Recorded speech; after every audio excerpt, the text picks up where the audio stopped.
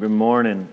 Just singing that song took me to a passage of Scripture. I just want to read it to you. You don't have to try to find it at the moment. If you want to look at it later, you can. It's Psalm 139.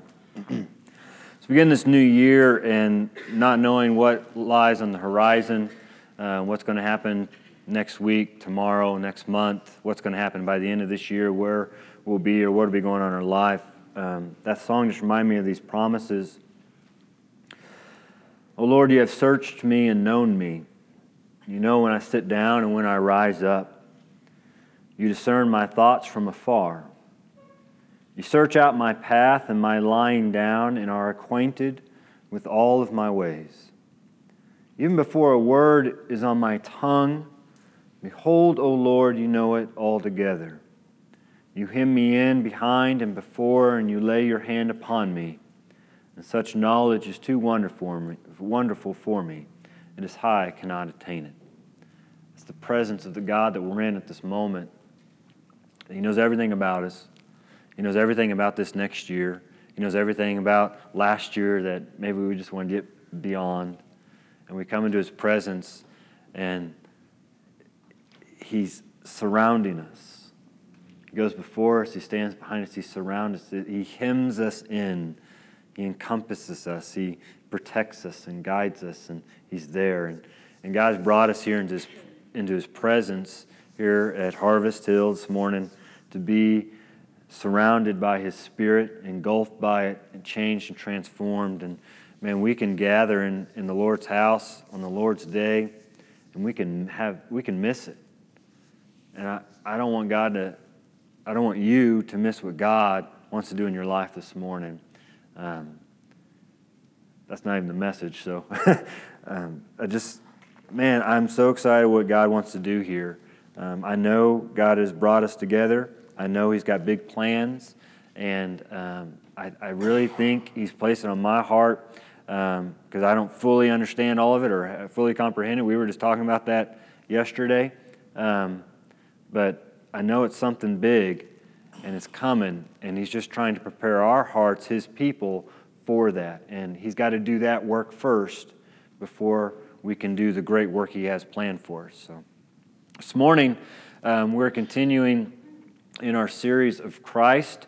If you were here last week, you know that we kind of got off because of the winter weather that came through.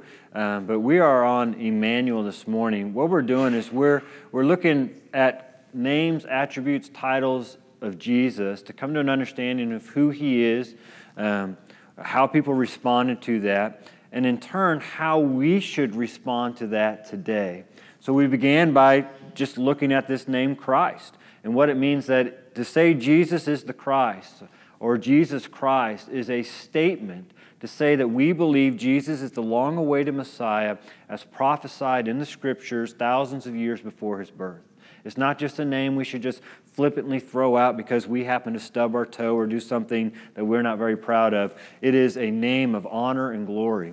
We spent our next week on holiness, and we talked about how Christ is holy, and we saw how people responded to the holiness of Christ and how we can do the same thing today, that we've become so accustomed to God is holy and holy, holy, holy, that we forget to be in the presence of holiness. It's not something we deserve or something that, we belong here. It's by the blood of Jesus Christ we're able to enter into the throne room of grace, into the presence of God, and hear God speaking to our hearts. Last week we turned to righteousness. And we saw that righteousness is living by faith and trusting God even though we don't fully understand how it's going to come about. And Jesus trusted God with every aspect of his life, including His death. And by our faith in Christ, in His death and resurrection, we are now covered completely by the righteousness of Christ before a holy God. And it's a gift of grace. This morning we turn our attention to Emmanuel, and some of us here may be tired of hearing about Christmas. And a lot of times we associate Emmanuel with the Christmas story, and it's right. Many of us probably read the Christmas story while we gathered our families and our friends over the Christmas season, and we may have turned to Matthew chapter 1, which is where we're going to begin this morning, and it's where this prophecy is introduced and pointing to Jesus. But Emmanuel holds a much deeper significance and deeper meaning than just the Christmas story. Now, how many of y'all have already put away your Christmas decorations for the year? How many of y'all, that may be what you do today? How many of y'all are just going to burn them? All right, whatever. All right, so when I was in high school, I worked in a grocery store. And in the grocery store, on Thanksgiving week, what would start to play over the intercom, that wonderful music, was Christmas music. And so by the time the week before Christmas got there, I was done listening to Christmas music. I wanted nothing to do with it. I'd heard Jingle Bells 50 different ways, from Dogs to Frank Sinatra to Elvis Presley to elevator music, and I was done with Christmas stuff. And so as we turned to Emmanuel, some of you are thinking, I thought we were done with Christmas. Let's do something else. But if we can grab this morning and what it actually means and what Matthew was pointing to, because Matthew wasn't pointing to Christmas or the Christmas story. He was pointing to something much deeper and bigger. First off, I want to draw your attention that Emmanuel, spelled with an I, some of y'all may look in your scriptures and you find in the New Testament, Matthew chapter 1, in verse 23, Emmanuel spelled with an E, and I want you to understand why that is. It's spelled with an I because in the Old Testament it's written into Hebrew, and so the English equivalent is a short vowel I, and so we get Emmanuel. So we'll turn to Isaiah chapter 7, and we'll see that. Now, in the New Testament, which is written in Greek, the English equivalent is the short vowel E, and so some translations of the Bible have sought to make it equal to the original language, and so they spelled it with an E.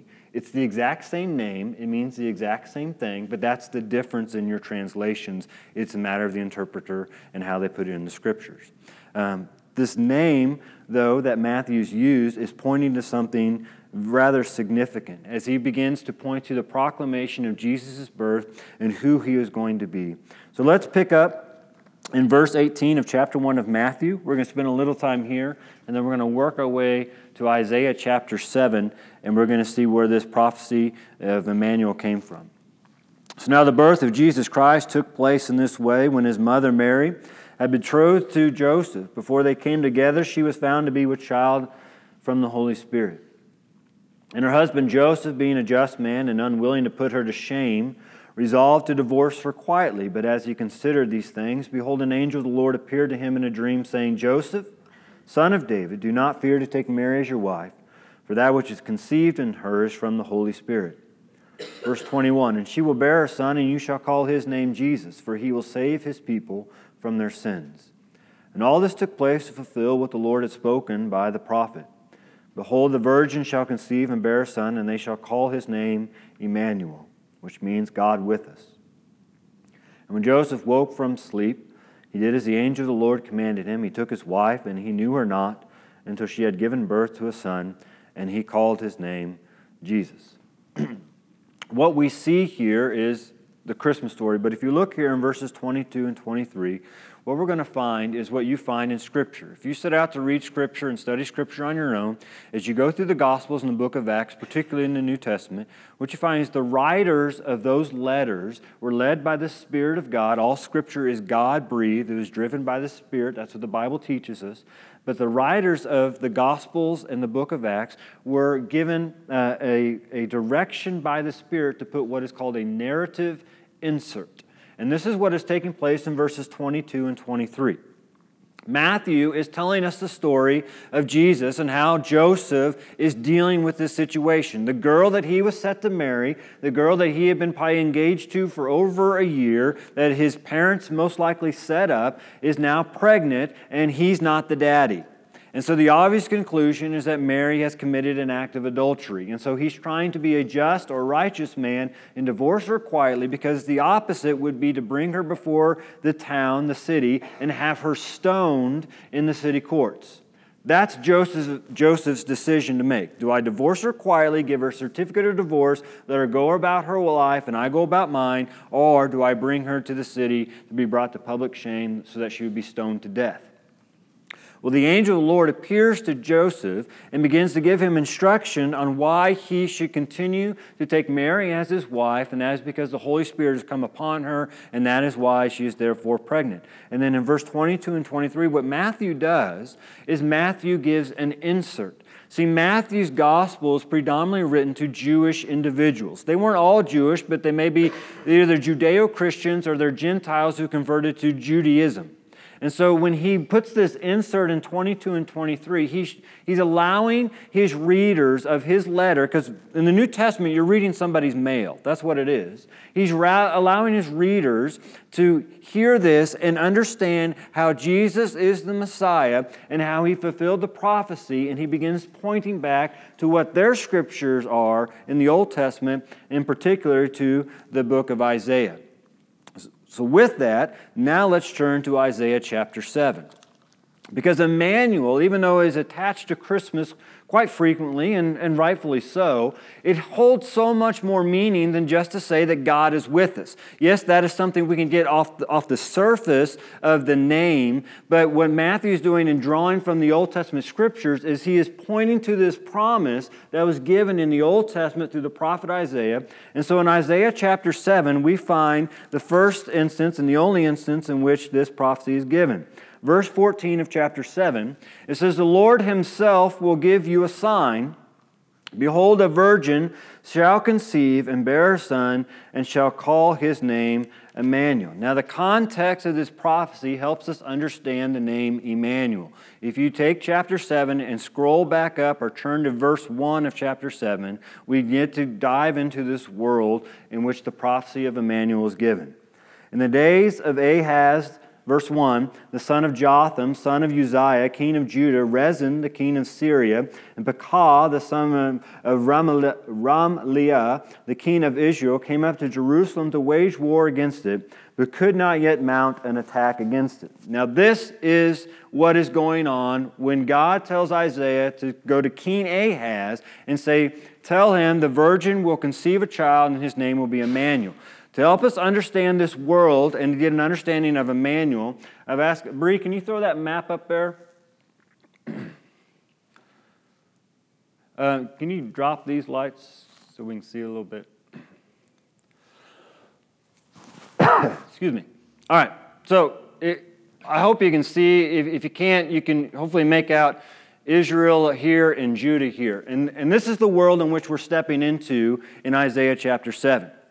King Ahaz is the king of Judah. Now, all of this is seen as the nation of Israel in the Old Testament, but what happened is after King Solomon dies, the nation of Israel splits into the northern and southern kingdom. So the southern kingdom is Judah, and that's where Jerusalem is. That is where the temple is. And then Israel, also titled as Ephraim, sometimes in Scripture, is the northern kingdom.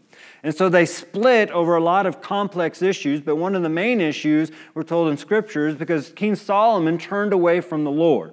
He began practicing idolatry. And so after that, the kings that followed him began following his ways. They began practicing idolatry. They began having altars and sacrifices to false gods. Now, there were ups and downs within this split. We're told in Scripture there were some kings who pursued after God. There were times of awakenings and times of revival amongst God's people because the leaders were pursuing after God, and that began to flow into the people. But overall, when you read through books like 1st, 2nd Kings and 1st, 2nd Chronicles, you find that these kings of the northern and southern kingdoms of Israel, these kings were wicked and evil. And they did the ways of their fathers, which means they practiced idolatry. They did not serve the Lord their God as the one true God. And so what happens is the Lord begins sending prophets. Hence Isaiah is a prophet. He's basically a microphone for God who's bringing judgment, but also a chance of repentance. Repentance means that you turn from the direction you are going and you turn back to God. That's what repentance means. And true repentance only comes when true forgiveness is sought after. You only receive repentance when you truly or ask for forgiveness and you're turning away from a habit. And so God sends prophets to the kings in the north and the south to say, you need to repent, you need to stop going in this direction, or I'm going to bring my judgment upon you. You are my people. We've made a covenant with one another that you would be my people, I would be your God, you would serve me alone, and you're not doing it. And so I'm going to remove my blessing of protection on you. Well, King Ahaz is down here in Judah. And we're told in verse 1 there's two other kings. So we have three kings. That's kind of Christmassy, right? Ha ha ha ha. That's Pastor Humor. Okay, so you have three kings here. You have Ahaz in Judah, you have Rezin, the king of Syria, and Pekah, the king of Israel. So Syria, if you look up in the top right, Aram and Syria, the king would be in Damascus, and then here in Israel, the king would be in Samaria. What happened is the king of Israel and the king of Syria made an alliance with one another. Okay, this is where it is kind of tricky. They made an alliance, and they also have an alliance with Egypt, who didn't even make our map over here. And so as you see, Judah's stuck in the middle, right? They're in between these two kings and the king of Egypt, and they're stuck in the middle. And so Syria and Israel decide that they're going to make an alliance, and they're going to attack Judah to try to get them out of the way so they become a stronger force, because what's emerging on the horizon, which again is not on our map, is the Assyrians. The Assyrians are Iran and Iraq, and they're coming and they're starting to put pressure on Syria. And so Syria aligned with Israel, who aligned with Egypt. They need to get Judah out of the way so they can meet this huge force that is coming their way because they want to survive. This is the world in which King Ahaz is in as the king of Judah. He is stuck in the middle, right?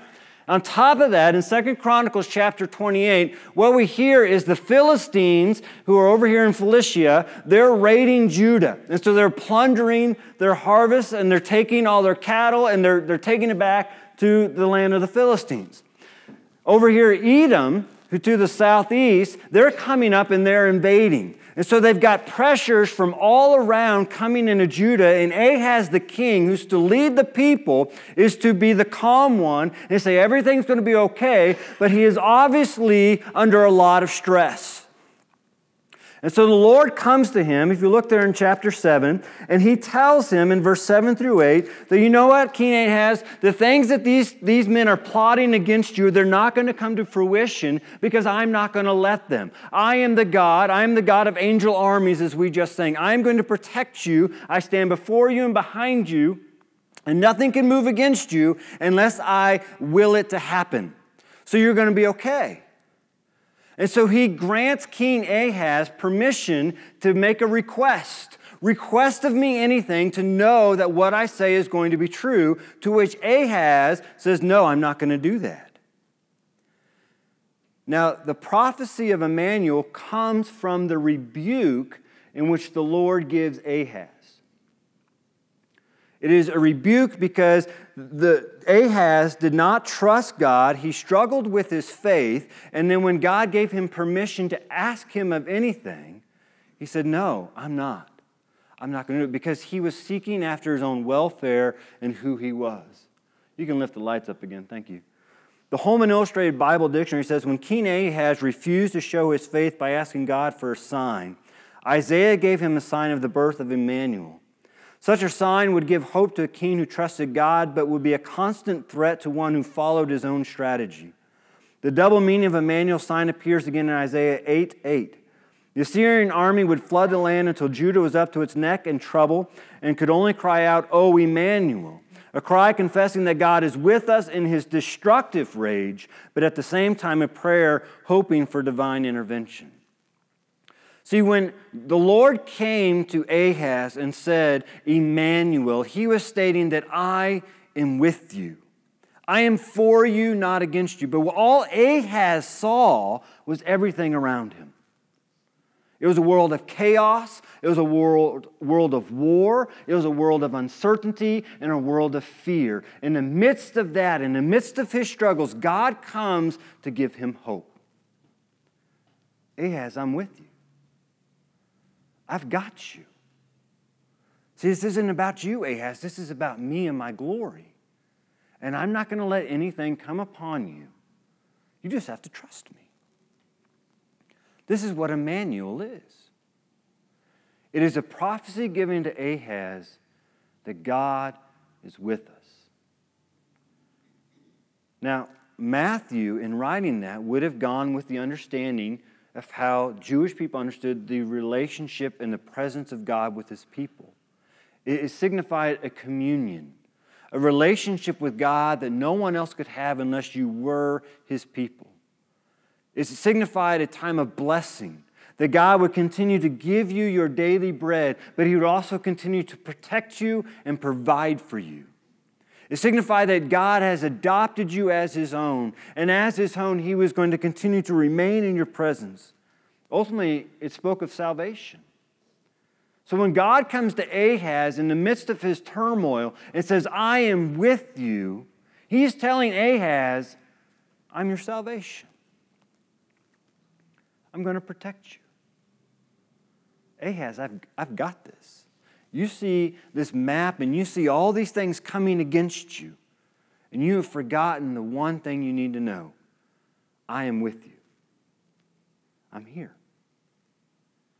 As you turn back to the Gospel of Matthew, Matthew was a Jewish individual, tax collector, outcast by the Jewish society, yet Jesus invites him. And it's odd that God uses Matthew, a once tax collector seen as a traitor to the Jewish people, to write the gospel that would be to the Jewish people.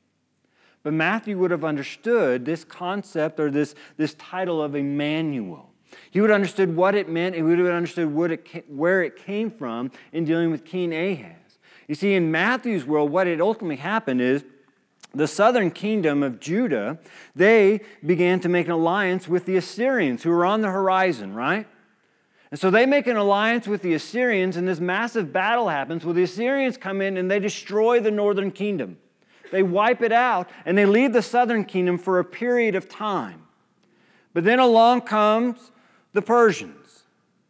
Along comes the Babylonians, and then the Persians, and then the Greeks, and ultimately the Romans. And to the point where we come in the book of Matthew, what is going on is we now have a Jewish people who are under a Roman Empire, who are now practicing idolatry, and they're once again under stress.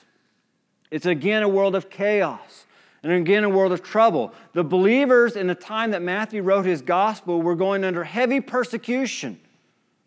They've already seen some of the fathers of the faith die because of their faith.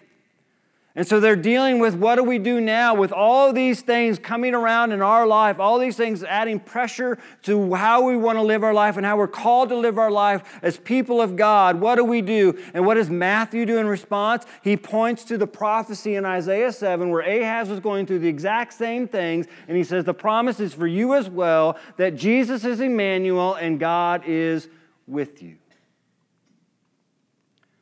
See, in the midst of our trouble, in the midst of the times that we go through many times of doubts, and we're wondering what in the world is going on in this world, maybe you're struggling with relationships or with your family or struggling financially, and in those moments, it's hard to see anything but the chaos.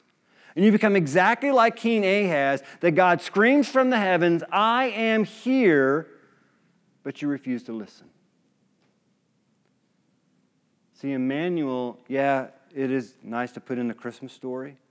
What it ultimately means is hope. Hope has come. Hope is here. Hope, you're not in this alone. You don't have to do this alone. There's a God who loves you more than you'll ever know on this side of eternity. And He is for you, not against you. When Matthew says that Jesus is Emmanuel, he is saying that Jesus is God in the flesh. Jesus is the incarnate. In John chapter 1, verse 14, where we read that the Word became flesh and dwelt among us. And it speaks that God became flesh. He was fully God and He was fully man. That's what Emmanuel means. See, in the Old Testament, people were commanded to seek after God under the promise that He could be found. But now we come to the New Testament and we see the truth of salvation. The truth of God is that it is in fact not us seeking after God, but God is seeking after us the entire time. And He makes a statement through Jesus being born that I am here for you. I have come to save you. You are lost. You are blind. You are overwhelmed, and I am right here. God played by our rules. I can't remember if I made this analogy before or not here, because I've used it before in trying to understand this. It's the best way I've been able to understand it. In God becoming flesh, He was 100% man and 100% God. Well, that's 200%. That you can't do that. What it means is that He was fully man and fully God at the same time.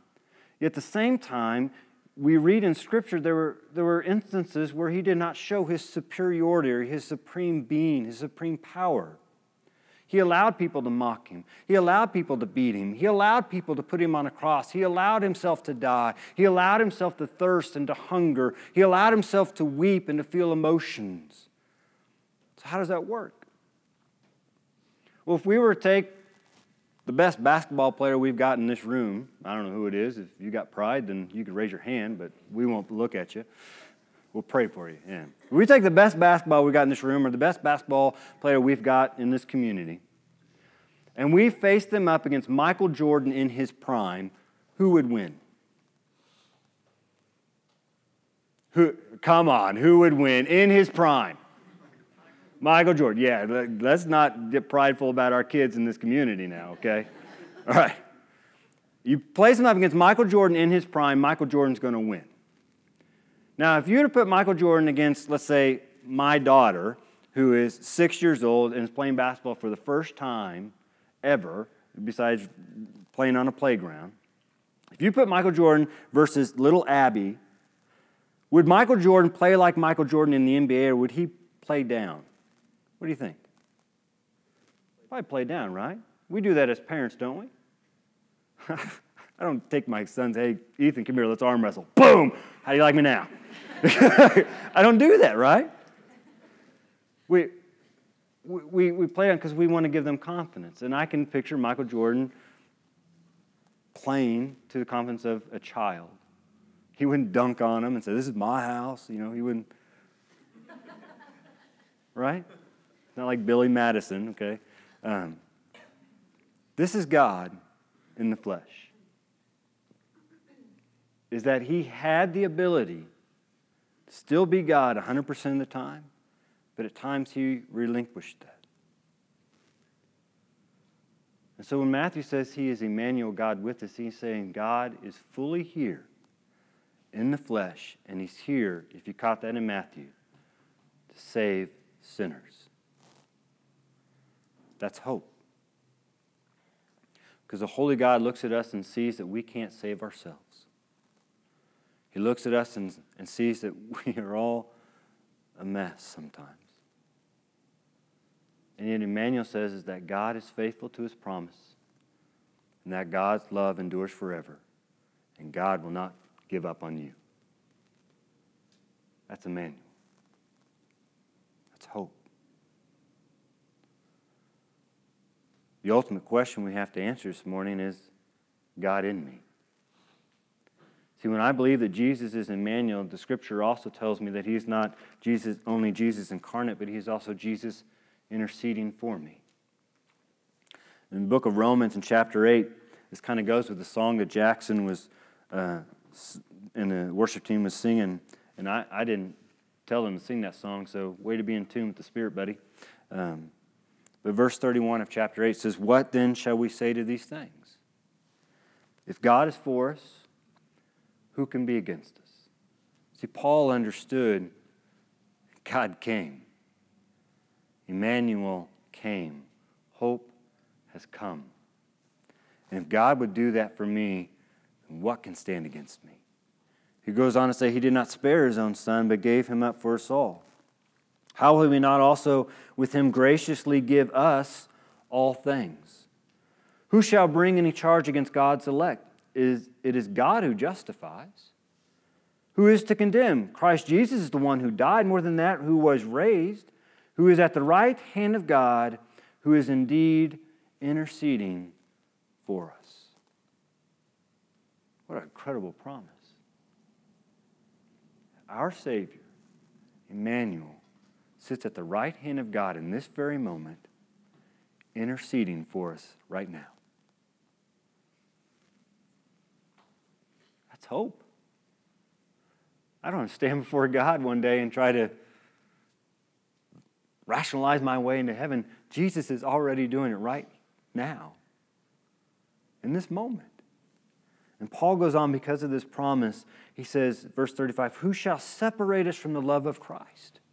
Shall tribulation or distress or persecution or famine or nakedness or danger or sword?" That's exactly the sort of world which King Ahaz was facing. Yet Paul understood if God would do this for me, if He loves me so much that He would be with me and be with us, He would put His Spirit inside of me, I would be the temple of the Holy Spirit, that all these things that can be chaotic in our world, that can bring trouble in our world, that can bring hopelessness to our lives, all these things, they don't matter because God is for us and nothing can separate us from the love God has for us. As written, for the sake, we are being killed all the day long. We are regarded as sheep to be slaughtered. Verse 37. No, in all these things, in all these hardships, in all these moments, in all these troubles, we are more than conquerors through Him who loved us. For I am sure that neither death, nor life, nor angels, nor rulers, nor things present, nor things to come, nor powers, nor height, nor depth, nor anything else in all creation will be able to separate us from the love of God in Christ Jesus our Lord. Emmanuel. Hope. God's got my back and my front and my side because He's with me. And God wants to be with you. Leonard Sweet writes in one of his books about a French pastor just taking on a new church in a small French community. And so he decides one day he's going to go out and start visiting the people that go to the church that he's now the pastor of. And he goes to the first home in which he finds that is a husband and wife, but the wife is out. And so he spends time with the husband very briefly. Well, the wife hears of the visit as she gets home, and she begins to ask the husband, what did the pastor want? What did he say? The husband looked at his wife and said, well, he only asked one question. Does God live here? The wife looked at him confused and said, well, didn't you tell him that we are the largest givers to the church? The husband just shook his head and said, well, he didn't ask that. He just asked, does Christ live here? Wife began to get frustrated and said, well, didn't you tell him that we read our Bible every single day, we say our prayers, and we are committed to doing those things? We are very disciplined. Husband looked at him and said, he didn't ask that. He only asked, does Christ live here? Wife started getting even more frustrated. Didn't you tell him every single Sunday we sit in the very front row? Thank you, guys. Front row. All right. Very front row. And we listen and we watch and we're there on time and we leave when we're supposed to leave and we do everything we're supposed to do every single Sunday. Did you tell him that? Husband looked at his wife and said, sweetie, he didn't ask about any of those things.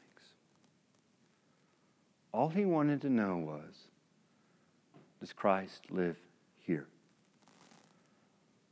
And in 2017, as it's been for the last 2,000 years, that's all God wants to know in this moment. Does Christ live here? Is He in you? Is Emmanuel there? See, without God in me, without the Spirit of God in me, I'm not saved. I'm lost. And I do not get the promise of salvation in heaven, but I'm destined for hell if God is not in me. But Emmanuel says, God is with us. He is for us, not against us. And He loves you. It doesn't matter what's going on in your life. It doesn't matter what things you see. God sees everything about your life. And He screams out from the heavens, I am here, and I extend my invitation to you. Will you accept my gift? The Bible says for us to do that, we first have to admit that we're sinners. That we fall short. We mess up. If there was a bullseye, we miss it all the time. But because God loves us, He sent His Son, Emmanuel, Jesus, to save us from our sins, from ourselves at times. So we don't have to prove ourselves to God. We just have to trust Him and have faith in Him. And what God does is He takes our shot, puts it right in the target. It's by our faith in Jesus Christ that He lived a perfect life that we could not. He died a death that we should have died. and he rose again that we might be forgiven for our sins. It's by our faith and trusting in God and those things, the Bible says we are saved. And if you're here this morning and you've yet to do that, this is what God is screaming out from the heavens for you to do. Accept Jesus Christ, your Lord and Savior. Maybe you're here this morning, you've already done that, but you know you've been so distracted and you've been living in hopelessness. And this is the message God needed you to hear. To say, Emmanuel, I am with you. I'll never leave you or forsake you. You're mine. Forever. Maybe you just need to hear that to reassure as you begin a new year. But if you've yet to accept Jesus Christ, your Lord and Savior, I'm going to stand down here in a moment. I ask the worship team to come on up. We're going to sing this song of invitation. What I'm doing is, God is inviting you, not me. God is inviting you to make a confession of faith, to not only stand up, but to step out of that aisle and come down and say, you know what? I need Jesus in my life. I need forgiveness for my sins. And I want to start right now. I want to pray with you, and I want to celebrate with you. Because the heavens erupt when one sinner comes to faith. Would you be willing to do that if that's where you are this morning? Maybe you just need to come and kneel before the Father because you've lost sight. You've seen all the physical going on around your life, and you've lost sight of the truth that God is with you in the midst of it. And you just need to repent and just thank God for what He's done. However God has laid it upon your heart, I'm going to invite you to respond however you need to. Let's pray together. Father, thank you for this morning. Thank you for the promise of your word.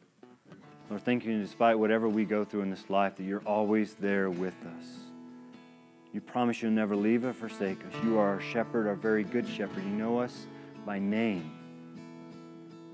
So, Father, in this moment, help us to hear your voice as your sheep and respond the way we need to respond. Father, for those that are here this morning that have yet to accept you as their Lord and Savior, I ask that in this moment, in this time, you reveal that to them and you draw them to your presence. They can be overwhelmed by your grace and your love and your mercy, your forgiveness. Lord, thank you that you're with us. Forgive us if we failed you in any time in this place. Praise in your Son's name. Let's stand as we sing.